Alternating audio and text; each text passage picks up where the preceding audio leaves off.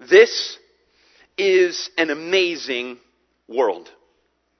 I mean, the only reason that you and I believe this world, the world in which you're living right now, exists is because you live here.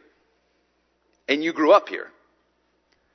If someone described this world to us in a book, and that was all we knew, we would say it's far-reaching fantasy, way beyond Middle Earth. We live on a perfect sphere, hurling through space at 67,000 miles per hour. That's Mach 8 for you JKR pilot. The Earth is also spinning while it speeds through space. So add an extra 1,000 miles per hour at our nice little fat part there, little bubble of the globe. It travels at this speed while traveling through a traffic jam of stars, more congested than I-75 on Friday afternoon in Atlanta. And somehow, while hurling along at that speed, you and I manage to keep our balance, most of the time, while only holding on with our toes. Happens every day. There we are, by the way. It's not as helpful as other maps. I don't really know how to get anywhere from there. It's truly amazing. In this place, there are these things called apple trees, and they turn flowers into fruit, using only air and sunshine. Well, sure. Why not? Caterpillars really do turn into butterflies.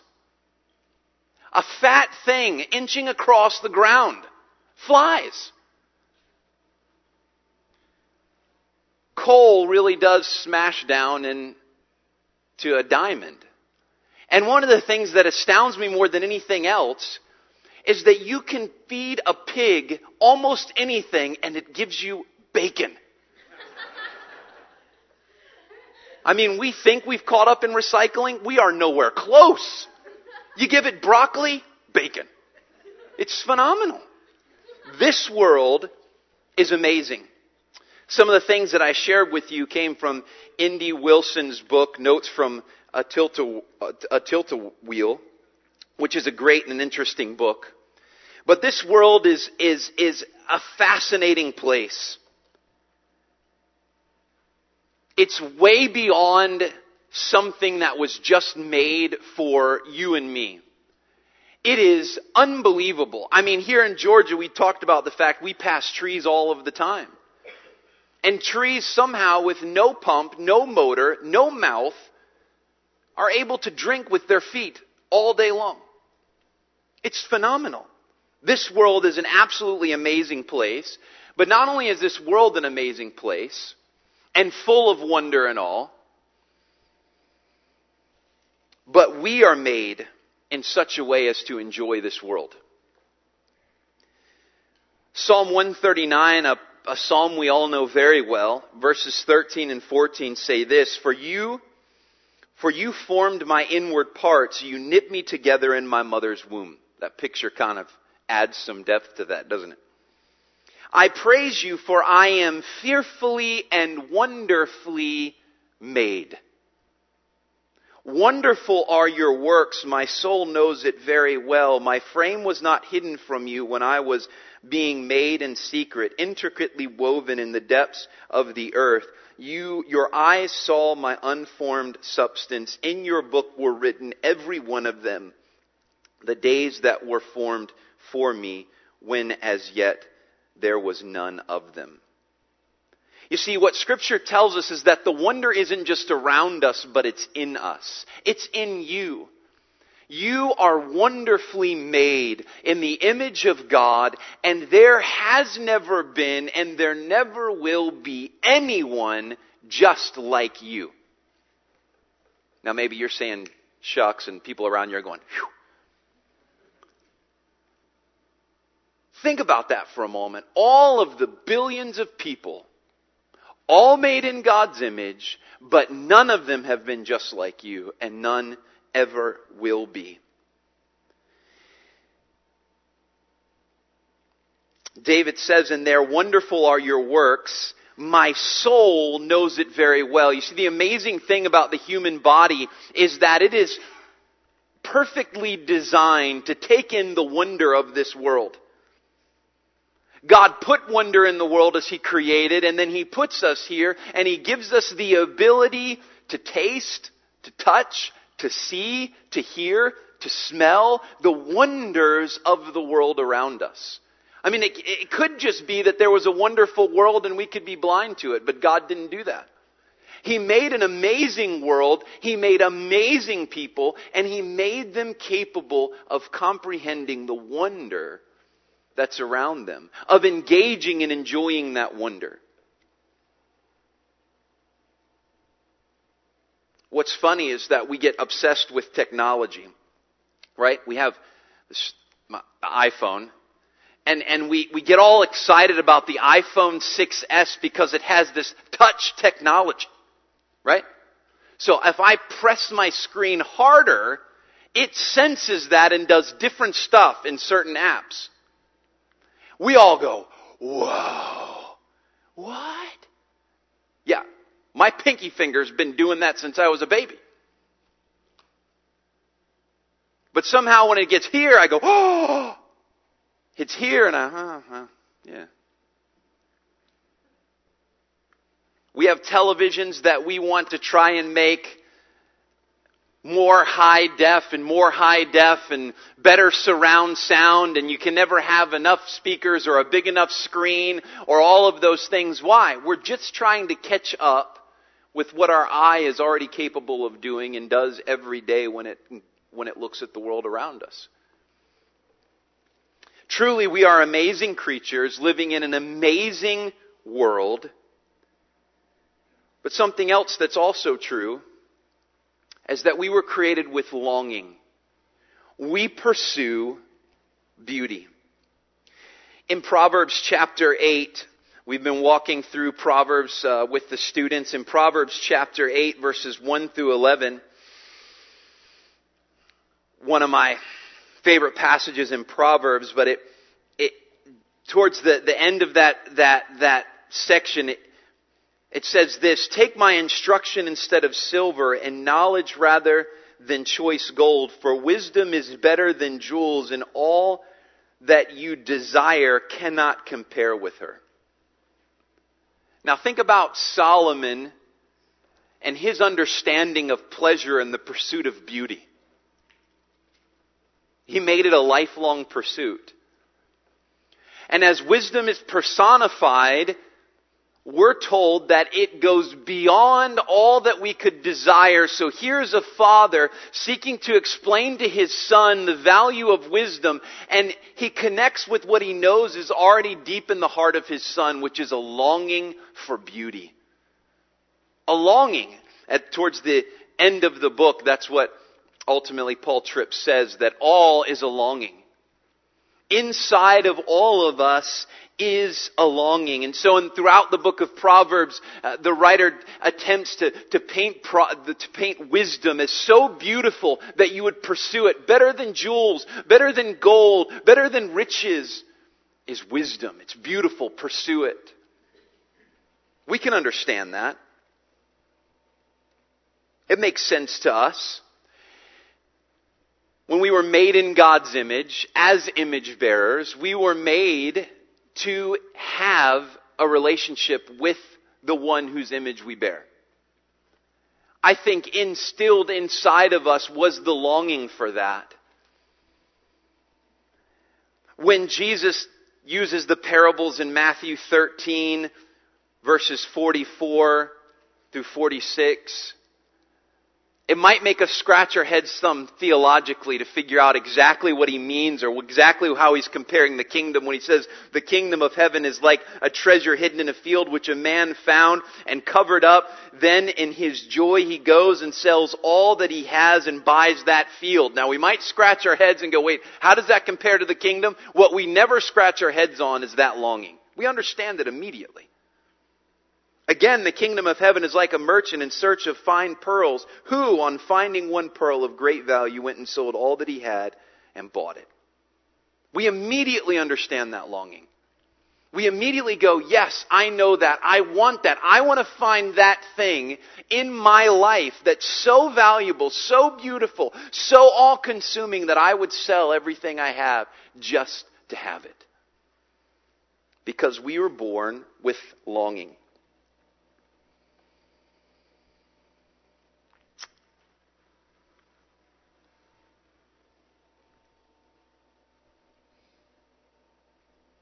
The wonder in this world is supposed to direct us to the one who is truly wonderful. We have a longing in us. We live in a world full of wonder. And as we see the wonder around us, Scripture is so clear that that wonder in the world is supposed to drive us to the only one who is truly wonderful. Another passage you know very well, Psalm 19. The heavens declare the glory of God. The sky above proclaims His handiwork. Now just think about that for a moment. The Word of God is saying that every day, every moment, the heavens are declaring to us the wondrous glory of God. Not a day has gone by that the heavens have failed to do that. Many a day has gone by where I've failed to listen. But they're not just declaring wonder, they're pointing us to someone. Day to day pours out speech, and night to night reveals knowledge. There is no speech, nor are there words, whose voice is not heard. Their voice goes out through all the earth, and their words to the end of the world. In them He has set a tent for the sun, which comes out like a bridegroom leaving his chamber, and like a strong man runs its course with joy. Its rising is from one end of the heavens, and its circuit to the end of them, and there is nothing hidden from its heat. The glory and the wonder around us in creation is there to point us to the one who is truly wonderful. Sometimes I think we forget part of God's wonder because we fail to see the wonder in creation around us. We're so busy carrying on with our tasks in our lives that we fail to just stand in awe of this huge signpost called creation that screams every day faithfully to us. From the birds that sing, to the trees that are drinking with their toes, to the caterpillar that's turning into a butterfly, to the bacon that you're eating that was at one time broccoli or an apple. All of those things are screaming to you, there is wonder here. And all of this wonder is way too big for you and me. It's like that relative that buys you a shirt every year or a piece of clothing every year that's like 3 times too big. You open it, wow, that'll make a nice tablecloth. This creation and the wonder in it, if it's for me, it's way overdone. It's way too much. So much will take place in this wonderful world that I will never see, never behold, never hear about, never know. And a lot that I've already been told I've forgotten. But if it's for God, if it's to point us to Him, then it fits. Here's the problem though. The problem is that sinfully we try to fill our longing in the creation instead of in the Creator.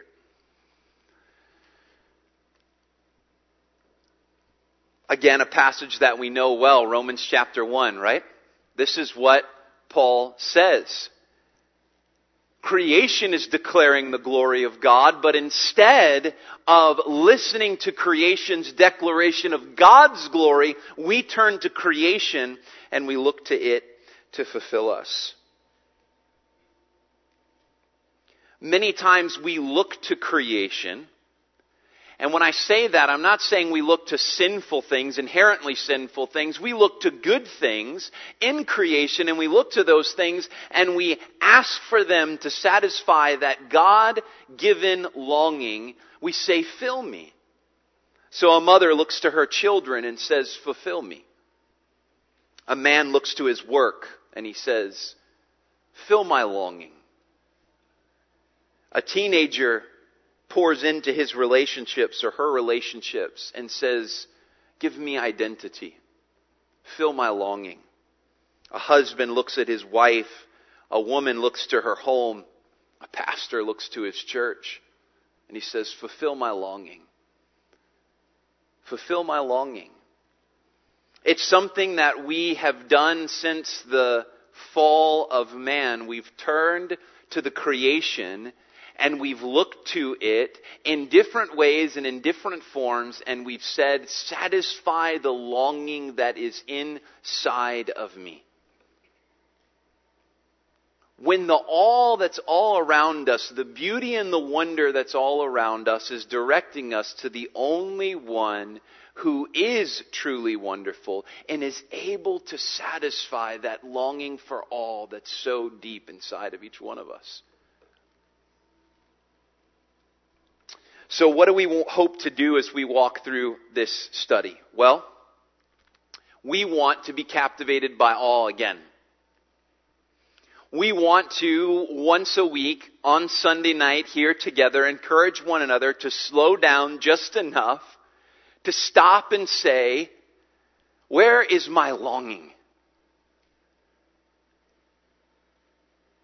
But not only that, we don't just want to say, where is my longing? We want to say, where am I looking to satisfy that longing?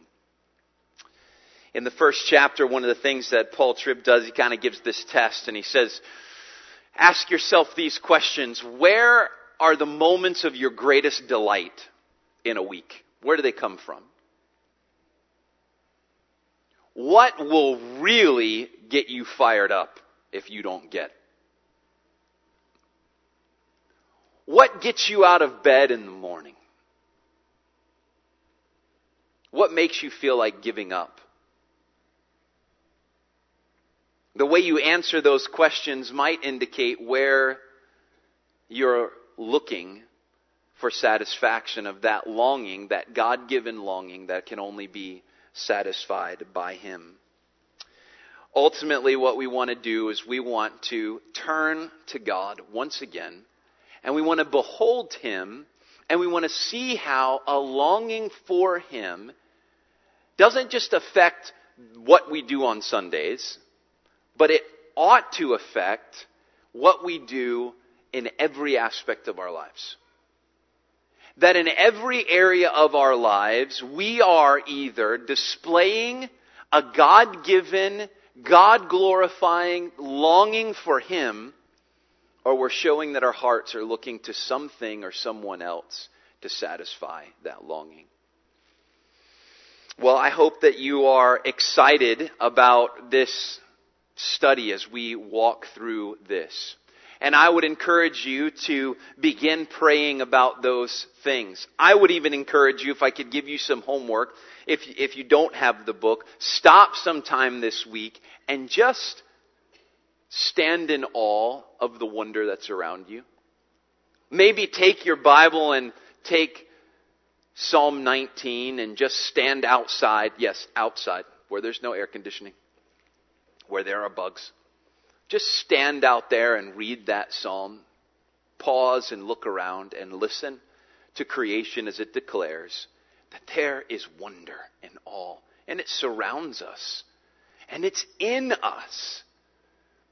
We are longing for someone.